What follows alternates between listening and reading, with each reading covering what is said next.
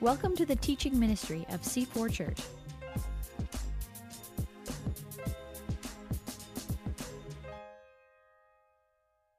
All right, good morning, C4. We're really glad that you're joining us here this morning, and we want to say again hello to you watching online later this week, whether you're in California, you're in Mali, you're in Houston, you're in China. We're amazed where people... So let's just say a good morning. Let's say hi to our online audience. Say 1, 2, 3. Good morning, hi. Glad you're here this morning. Well, welcome back, as Joanna said, into the book of John, and we're glad to be diving back there. Before I get involved today, I just want to remind you that as you're leaving today or online, we have questions connected to our Connect groups, and we would love you, please, to pick those up and use those personally or in a corporate sense. And also, if you're on Twitter, we do promote Twitter in this church. I am not offended when you have your cell phone out, and it's the hashtag is C4Believe. And so if you understand that, we'd love you to do that. That would be great. I don't know if you've ever thought about it, but we are inundated by signs.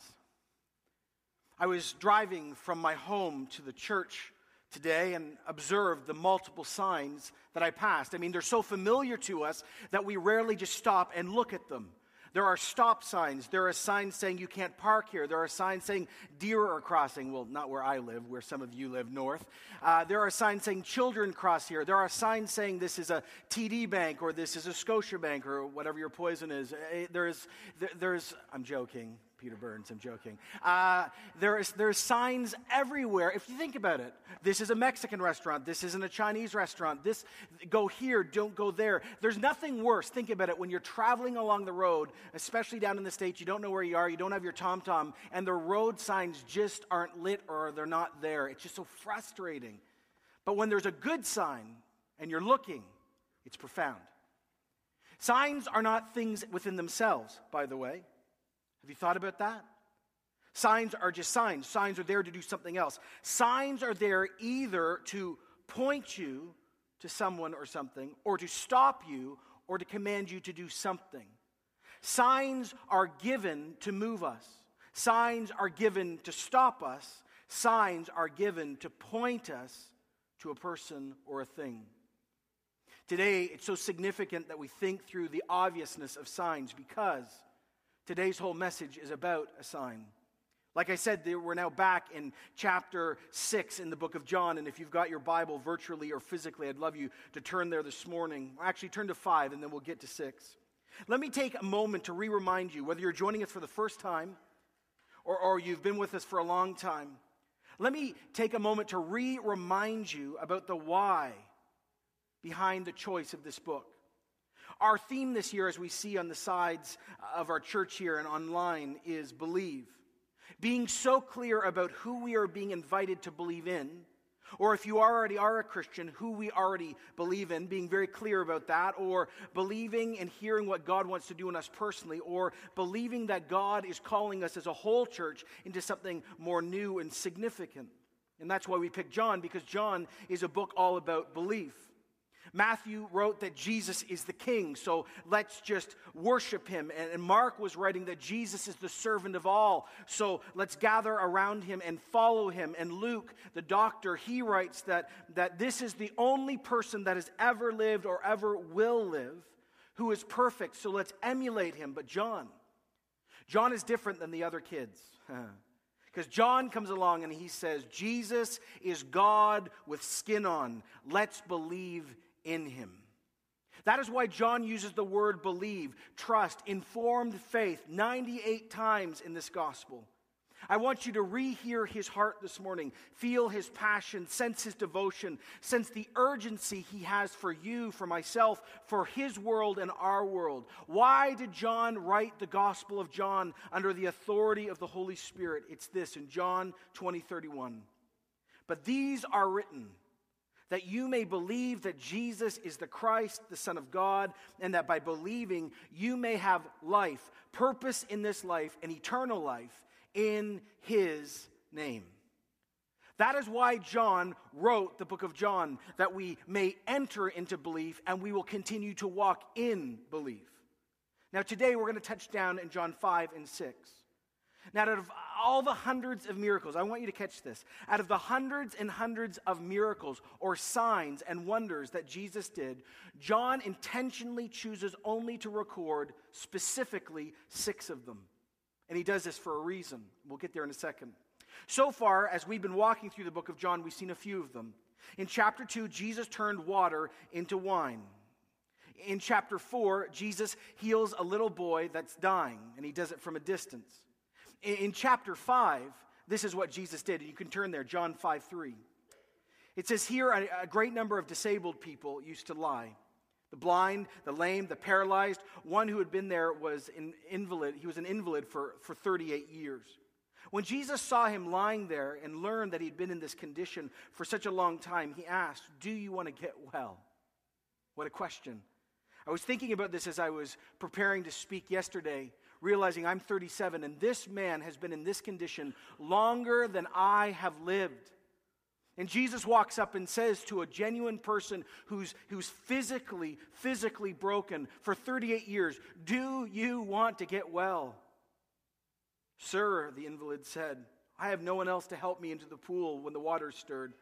Now, just so you understand, there was an idea in this time, this is a special pool, that if you were in the water, an angel would come and he would stir the water, and at that moment you would be healed. And the invalid, you can listen to him, hear his pain. He says, "I have no one to help me into the pool when the water stirred, and well, I'm trying to get in, someone else goes ahead of me."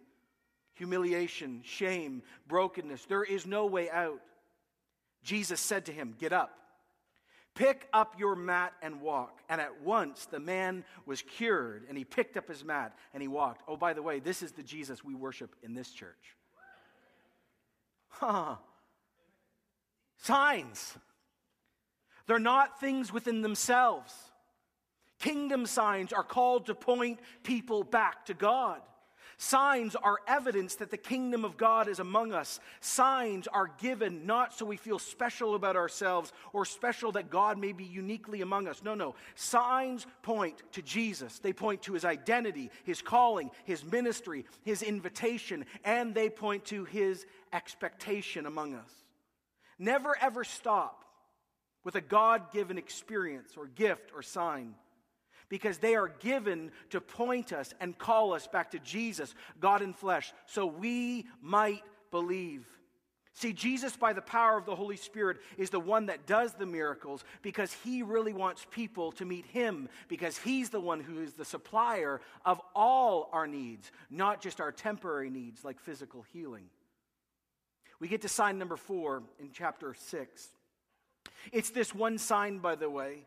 It's this one miracle, other than the resurrection, that's recorded in all the Gospels. Matthew, Mark, Luke, and John include every one of them.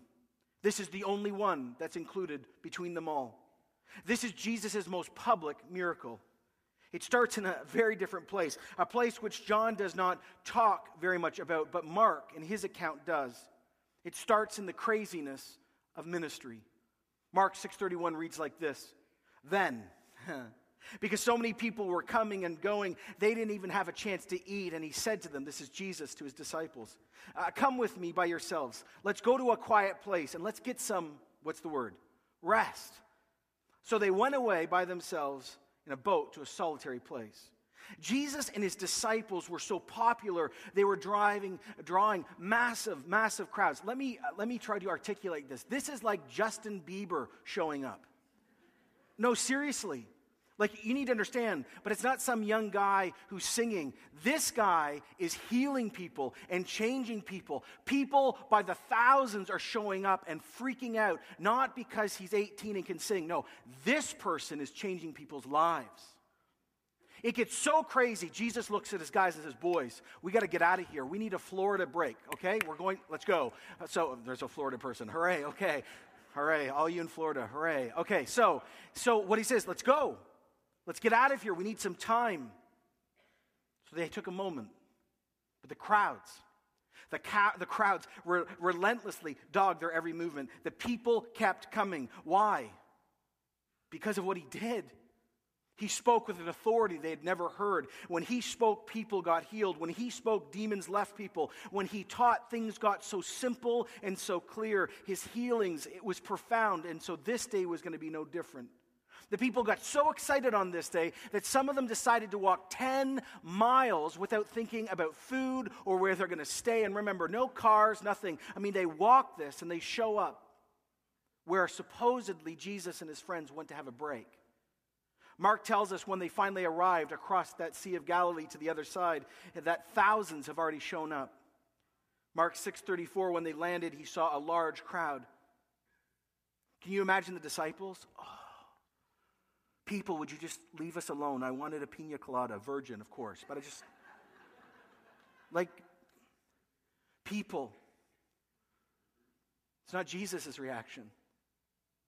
They arrive for their time.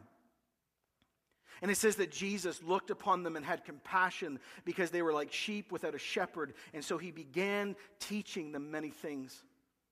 Compassion, sympathy, concern, pity, empathy, sensitivity, warmth, love, tenderness, mercy, leniency, tolerance, kindness, humanity, charity.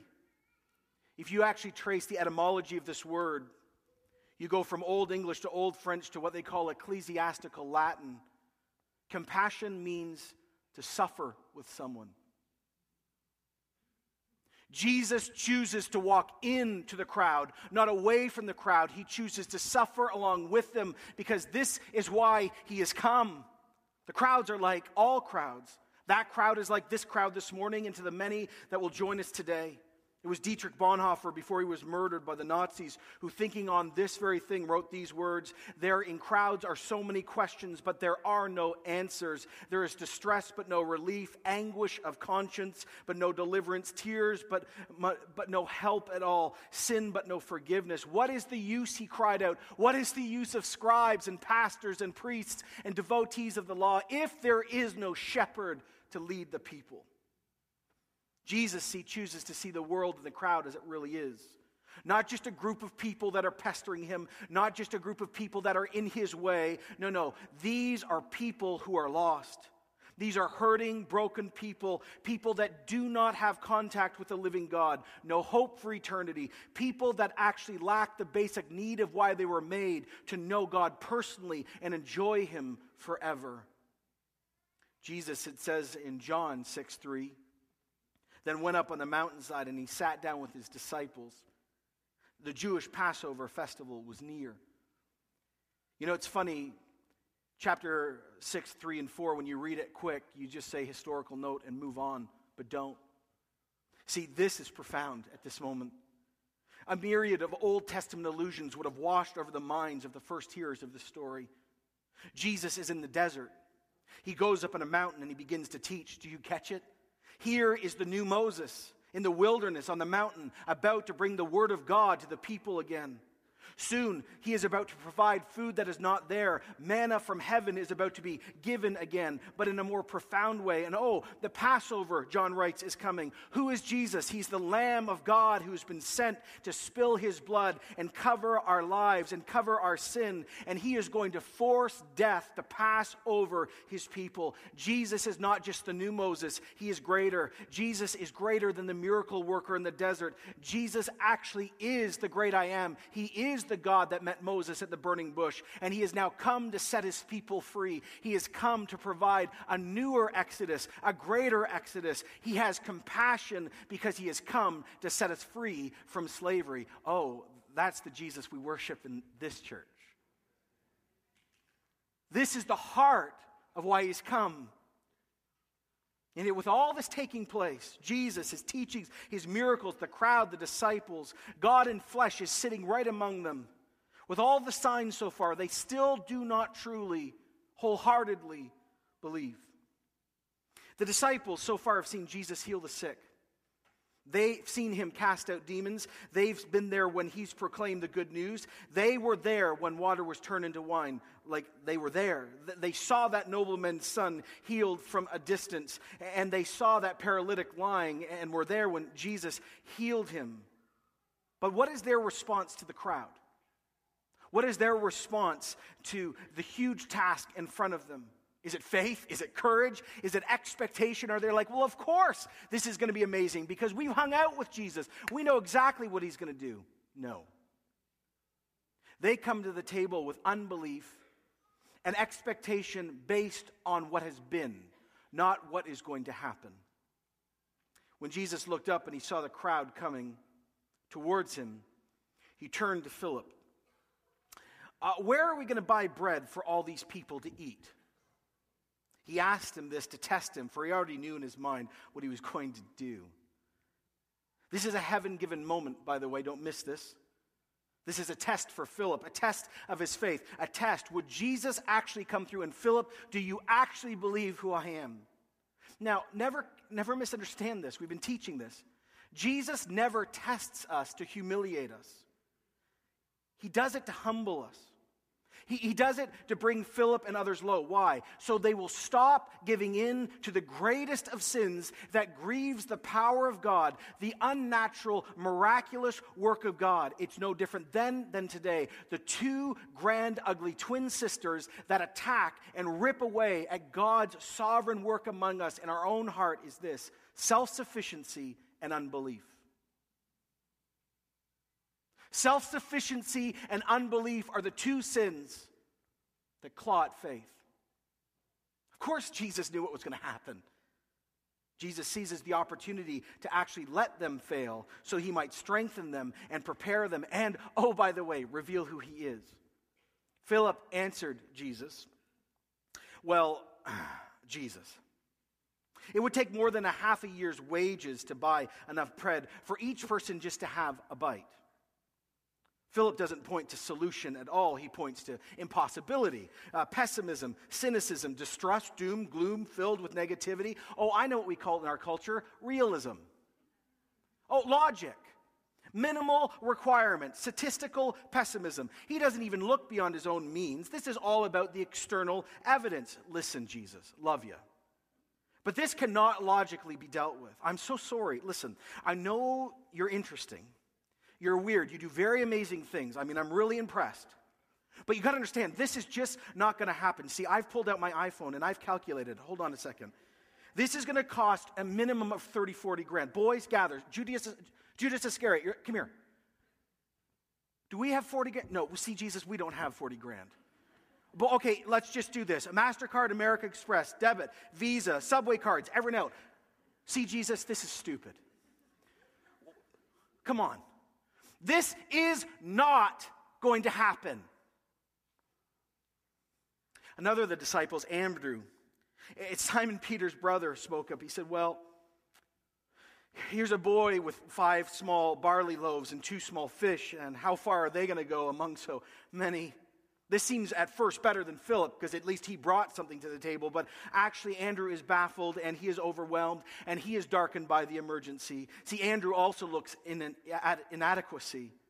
So he says, Jesus, there's a kid with this. What do you think? When I was reading the text this week, I was immediately taken back to a childhood memory. My parents, understanding that I was 4 children in one, as they always said, in other words, full intensity, were continually disturbed at how much disruption I used to do in church when someone like me now was preaching. Interesting. And so they bought me this. This is my first Bible, everyone. Oh, precious moment. It is. It's awesome. The Picture Bible. For you who are young, it's like anime in 1981, if you understand.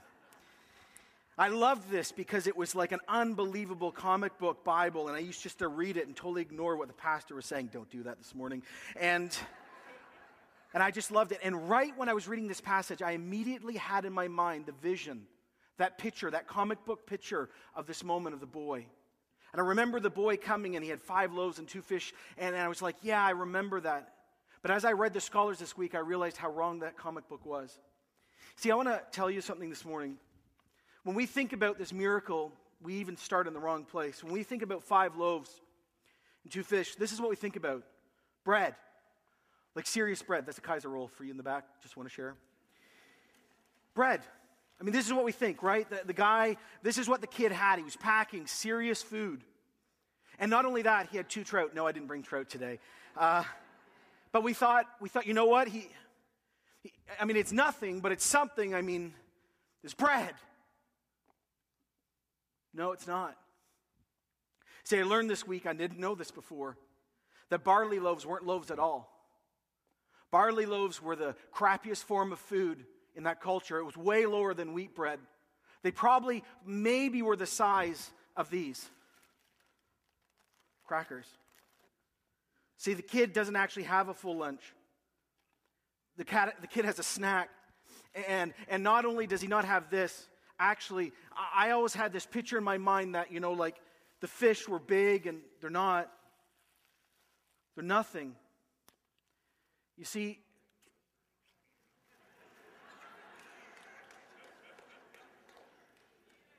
Steph, you're going to have to lead later. You put this on my car, I tell you, no. This is what the kid brought. Sardines.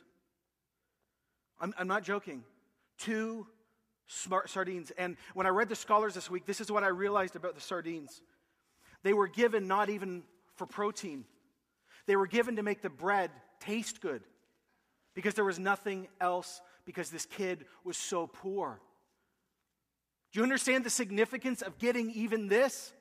We got this wrong because we have so much, and even our less wasn't enough. No, it's way less than this. And so the kid shows up, and he's got 5 Triscuits, and he's got 2 sardines. And Andrew says, well, this is what we've got. And Jesus says, okay, boys, let's get ready. Have the people sit down. Verse 10.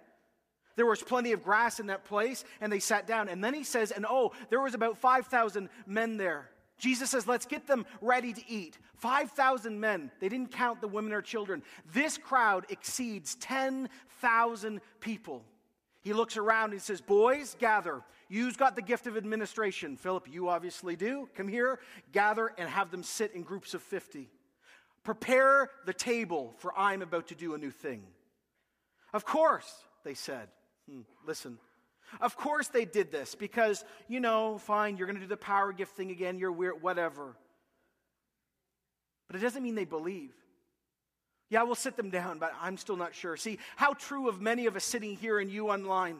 We serve and we work and we set things up and we're faithful, but we don't really expect Jesus to feed thousands because we've never seen it before. Jesus then took the loaves, the crackers, he gave thanks, he broke them, and he distributed to those who were seated as much as they wanted, and he did the same with the fish. I won't do that. Here it is. He blessed the food. In other words, he took the moment and asked for the power of God the Father to come upon him so he could do this unbelievable thing, and then he did it. Everyone ready? Catch this, feel this, know this. He broke that one little nothing of a snack from a poor kid who comes from nowhere, and he broke it 2 times. And then he broke it 4 times. And then he broke it 6 times and 8 times and 10 times. 12 and then 20, then 50, then 100, then 300, then 500. 1,000 times over he kept breaking it. On and on and on it went. I'm sure the miracle which was so profound didn't take seconds. It took hours. Jesus didn't do this and it all appeared. He kept breaking it. And notice, Jesus is doing the miracle. And notice, the disciples aren't doing the miracle. Oh, but watch this. Jesus chooses to use the disciples to distribute the miracle. When they all had enough to eat, he said to the disciples, gather the pieces that are left over. Let nothing be wasted. This is not a token meal. What did Philip say? Jesus, no, this is not going to happen. By the way, if we had half a year wages, everyone would get one little bite. Jesus shows up and he says, are you joking me? Don't you know who I am yet? Let me tell you something. I'm not just bringing you a token meal. I am not even going to satisfy you. I am going to bring abundance to these people. This is the heart of Jesus. So they gathered and they filled not 1, not 2, not 6, not 8, 12 baskets with the pieces of the bread that had been left over. These wicker baskets in their culture were given to people to walk so they could have provision between 2 and 3 days. And Jesus comes and he gives such provision, such profound provision. There are leftovers. And I want to say it again. This is the Jesus we worship in this church. After the extended miracle that took hours came to an end, we now move to the crowd. The crowd is so full of expectation. Never had they seen this before. They are giddy with excitement. This is like, they're saying, this is like we're living in the Old Testament. Like we've heard of these things our whole lives, and this is wild and overwhelming. And then they begin to say it. Listen to verse 14. And the people saw the sign Jesus had performed, and they began to say, surely this is the prophet who's come into the world. You see, they're quoting Deuteronomy 18:15. Which was a promise that a prophet like the Messiah would come. They knew this was supposed to happen. They, in their culture, religiously were ingrained to prepare themselves. But then they made a fatal error. They added on to this verse what they thought this prophet and king should do and would be like. They wanted a political prophet. They wanted a Christ that would provide excellent, cheap food. They wanted a prophet who would come and provide political and economic utopia. They had convinced themselves that this coming divine accredited leader would be the one that would crush the skulls of the Romans and remove the pagans from their land, and they would be free again, like in the times of David and Solomon. So they need to help God along, they decide. 10,000 people. This is a serious crowd. The sign has sealed the deal. They will make Jesus king, and they will use him to further their own ends because they know what he really wants, right? But Jesus, when he showed up at the scene, the devil came to him and said, I'll give you all the kingdoms of the world. All you need to do is be militaristic. All you need to be is materialistic. I'll give you everything. And Jesus decisively said, I have not come to do that. I have come to die on a cross so the kingdom of God will be found in the human heart, which will birth and grow and eventually birth into a new heavens and new earth. I am not here for your politics. I am not here for your military. I am here to set the human heart free. Jesus, verse 15, knowing that they intended to come and make him king, notice it, by force, withdrew again to a mountain by himself. Jesus runs after he dismisses the crowd from the situation. He has come to die on a cross. I am not interested in your popularity. I am not interested in what you think your needs are, because you have seen me give the sign, but you have interpreted the sign wrong, and so you have missed the giver of the sign. He dismisses the crowd. He goes back to the Father to get his next set of instructions. And then it says in Matthew's account, in Matthew 14, he dismissed the disciples and told them to go back across the lake. He shut the miracle crusade down. If you read the story, Jesus goes up to pray. The disciples go across. Terrible, terrible storm. They almost die. Jesus walks in water. Very cool. And as they're about to die, Jesus appears. They think they see a ghost. And Jesus says, do not fear. It is I, which is in Greek as I am. It's the same word used for God meeting Moses. He says, don't you get it yet? I am God. As we come and start this year together this way, I'm so glad that many of you choose to be in church, online or here, that are not clear about Jesus. You don't know him, you sort of know him. We're so glad that you take the time to wrestle with the biggest things of life. Your questions are always welcome. But I want to say to you this morning that Jesus is teaching, and his acts and his miracles are clearly declaring to you that Jesus is equal to and is God in flesh.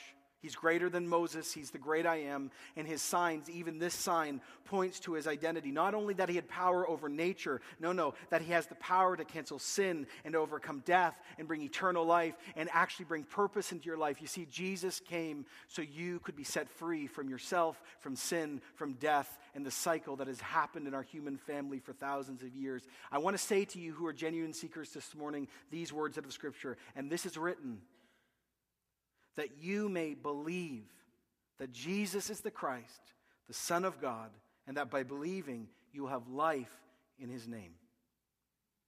What will you do with Jesus? What will you do with him? Because his signs and his teaching point to a radical, radical place of liberation, but you must acknowledge and submit to who he really is, not who you want him to be. You cannot be like the crowd. For us gathering today, it's an interesting question. You can preach a passage 1,000 ways in application, and most of them tend to be right. But as I wrestled and prayed and struggled with myself and for you this week, I want to say this to all of us this morning. And by the way, if you're about to get distracted, I'd really ask you to focus in. I really believe that this is a picture of our church right now. See, many of us this morning still have missed the point of this passage. This passage is not about feeding the 10,000. You're going, excuse me, you just said it was about the feed. No. Though that's very significant and important that Jesus fed over 10,000 people, the 5,000 men plus wives and kids. No. See, this was about the disciples. Now, I want to say this very strongly to you. If you're a Christian in this room or online, you are a disciple of Jesus. And this miracle was given for the disciples.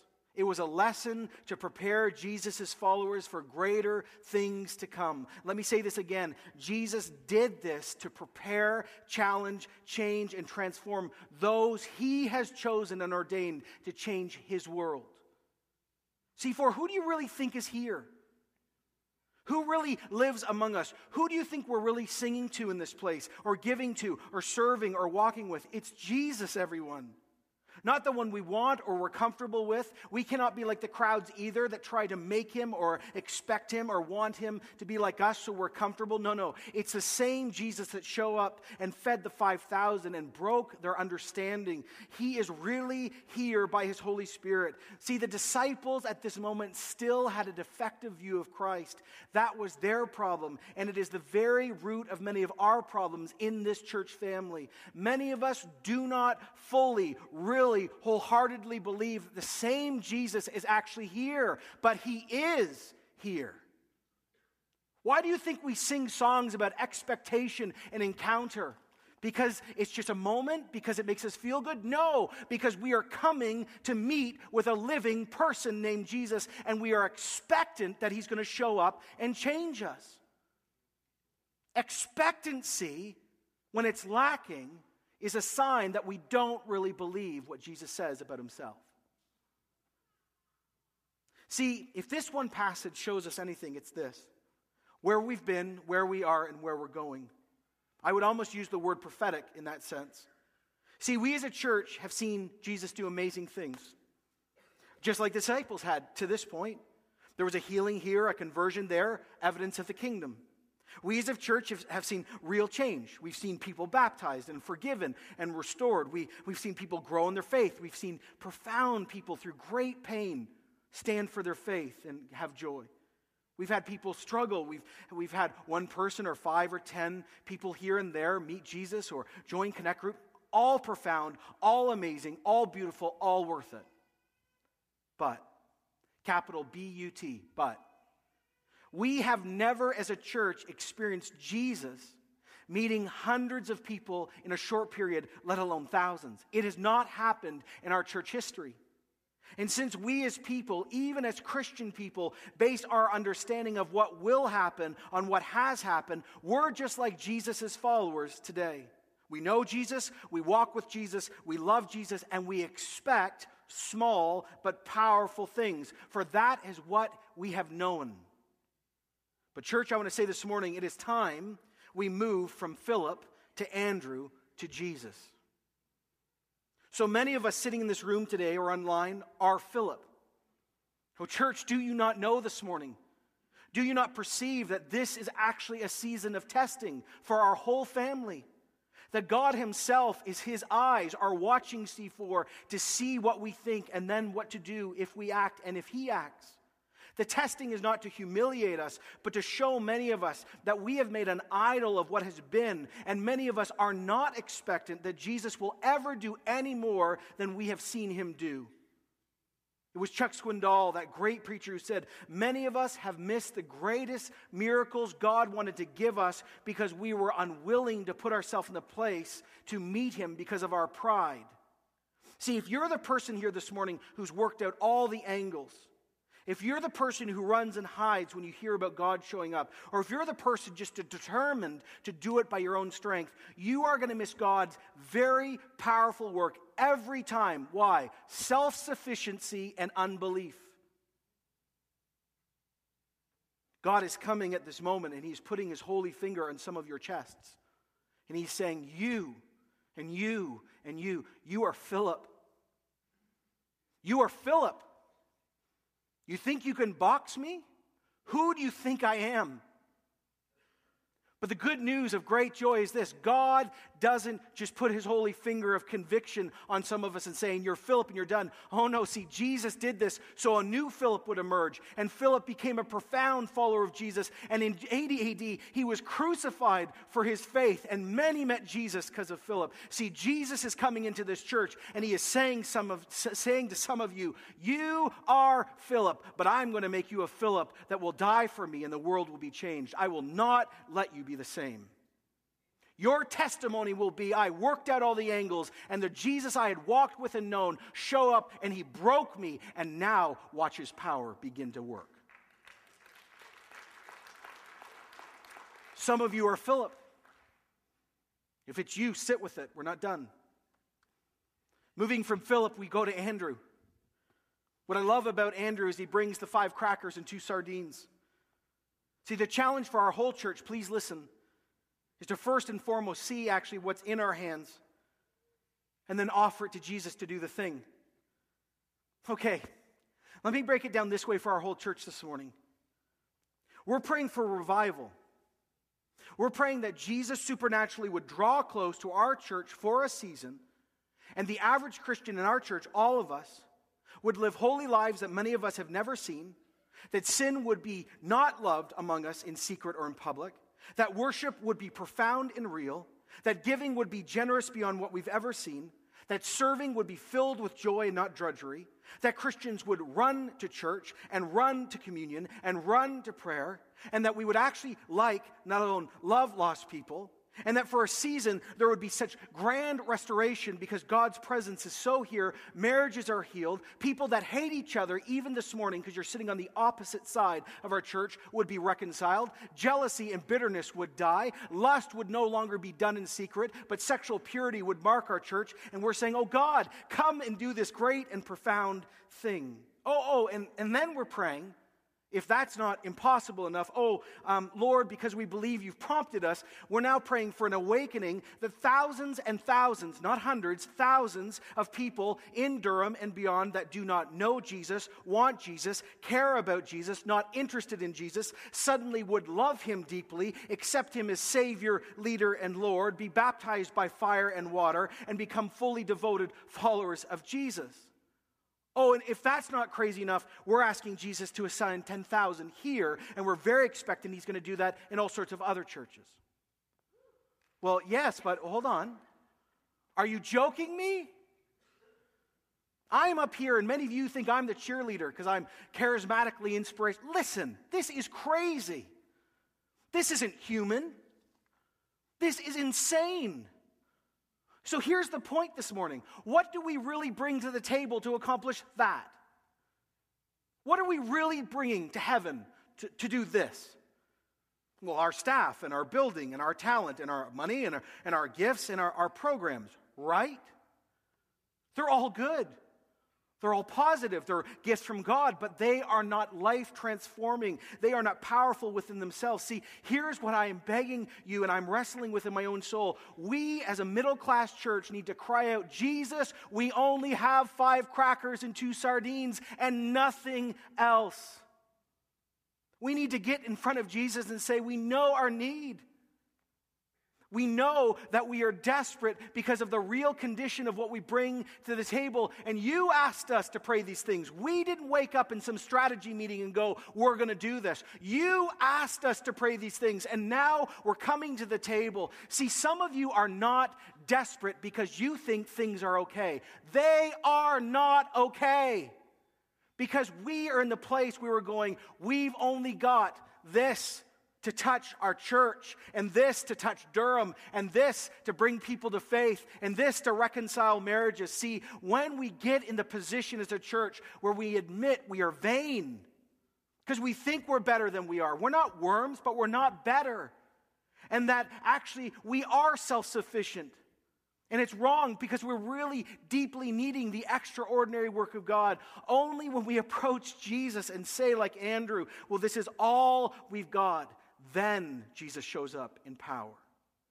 Humility is the ground in which God moves in power.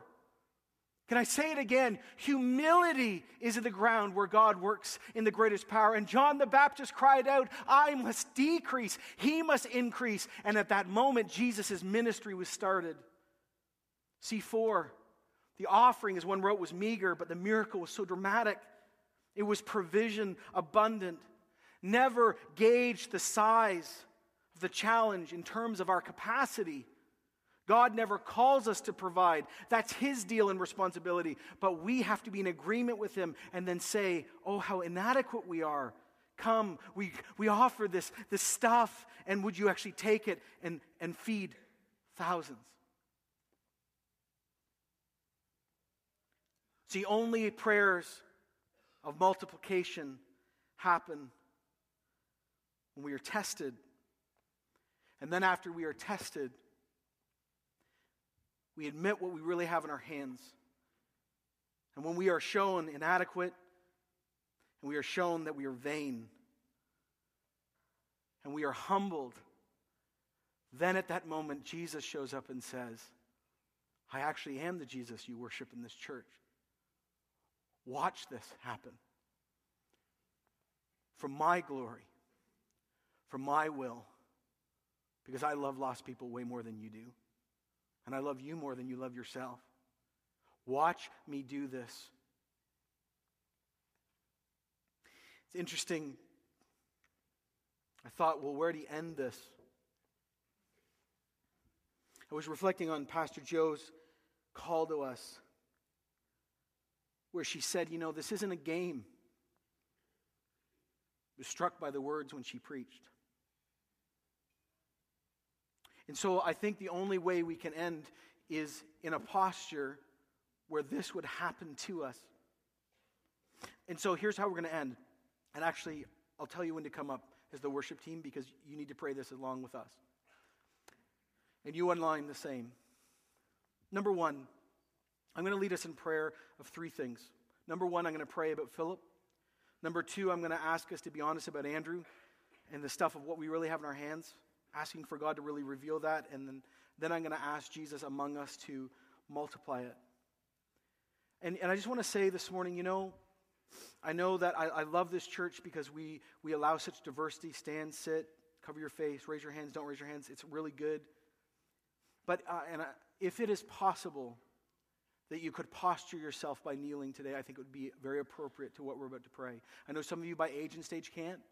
And I know others of you can't, and it's fine. I know some of you are saying, how am I going to get down? You can do it. If you don't feel comfortable, it's fine. I'd request this because we're about to say to the Lord Jesus that some of us need deep change. Others of us need to admit what we have in our hands. And then we're going to ask Jesus as a family. Like this is what's about to happen. We as a family are about to ask Jesus to multiply the little stuff we bring in a profound way. And so however you can do that, that'd be great. And online too, I know you may be on the GO train. It's okay, you can get down. By the way, if you're new here today, we don't do this every week. Don't freak out, it's going to be okay.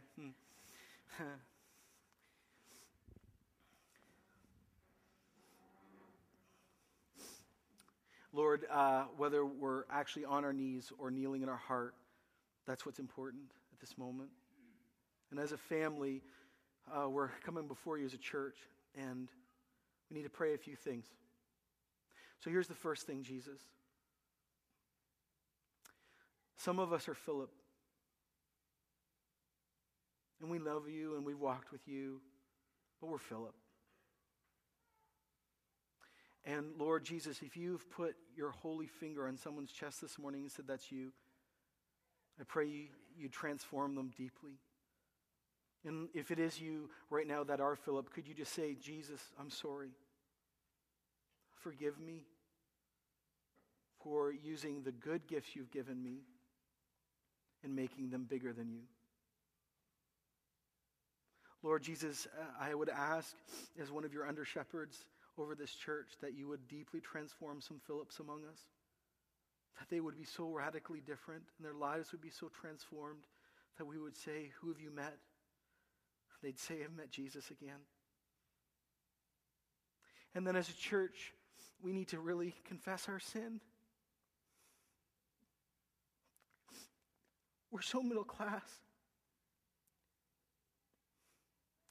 And we're so self-sufficient and so materialistic and so politically driven.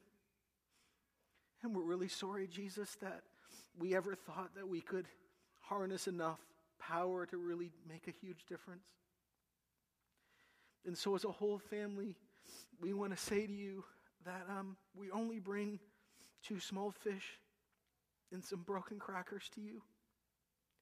And I'd ask you, Jesus, to actually start showing us in our own lives.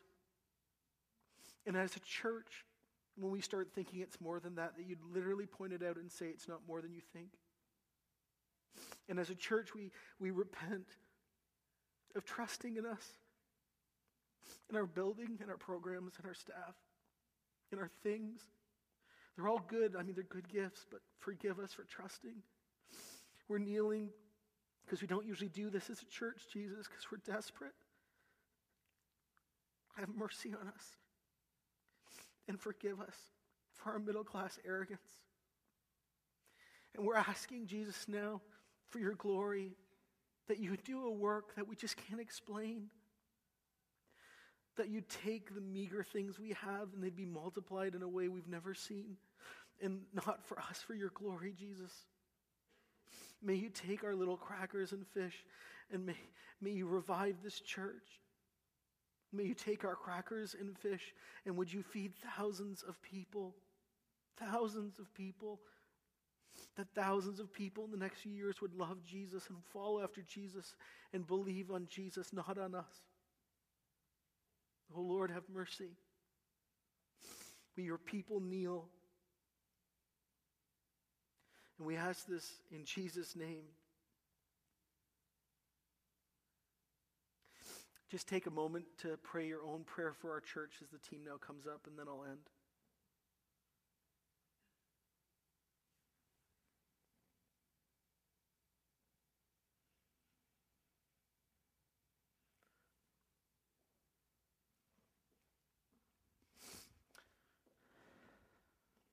Okay, let's stand together.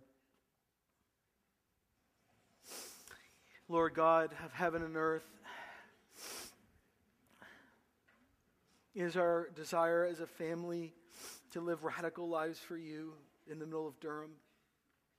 And so, I'm so glad that you're the same Jesus you used to be and still are, because you never change. Thanks that you just forgave a lot of us for a lot of sin. Thank you for corporately forgiving some of our sin as a church. And now the last thing we would ask is for empowerment.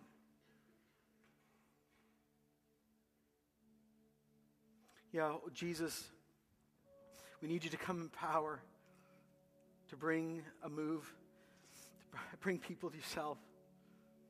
And I just pray you'd keep doing dramatic things, but dramatic things that are about mission.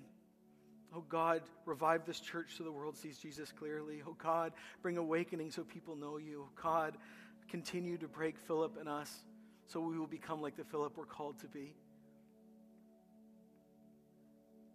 We ask all this in the name of the Father and the glory of the Father. In the name of Jesus, the Son, and in the name of the Holy Spirit, who, as was on Christ, is on us. Your kingdom come and your will be done on earth as it is in heaven. Amen. Thanks for joining us today. If you want to know more about C4, get connected to the life of the church, or give to this ministry, visit our website, www.c4church.com.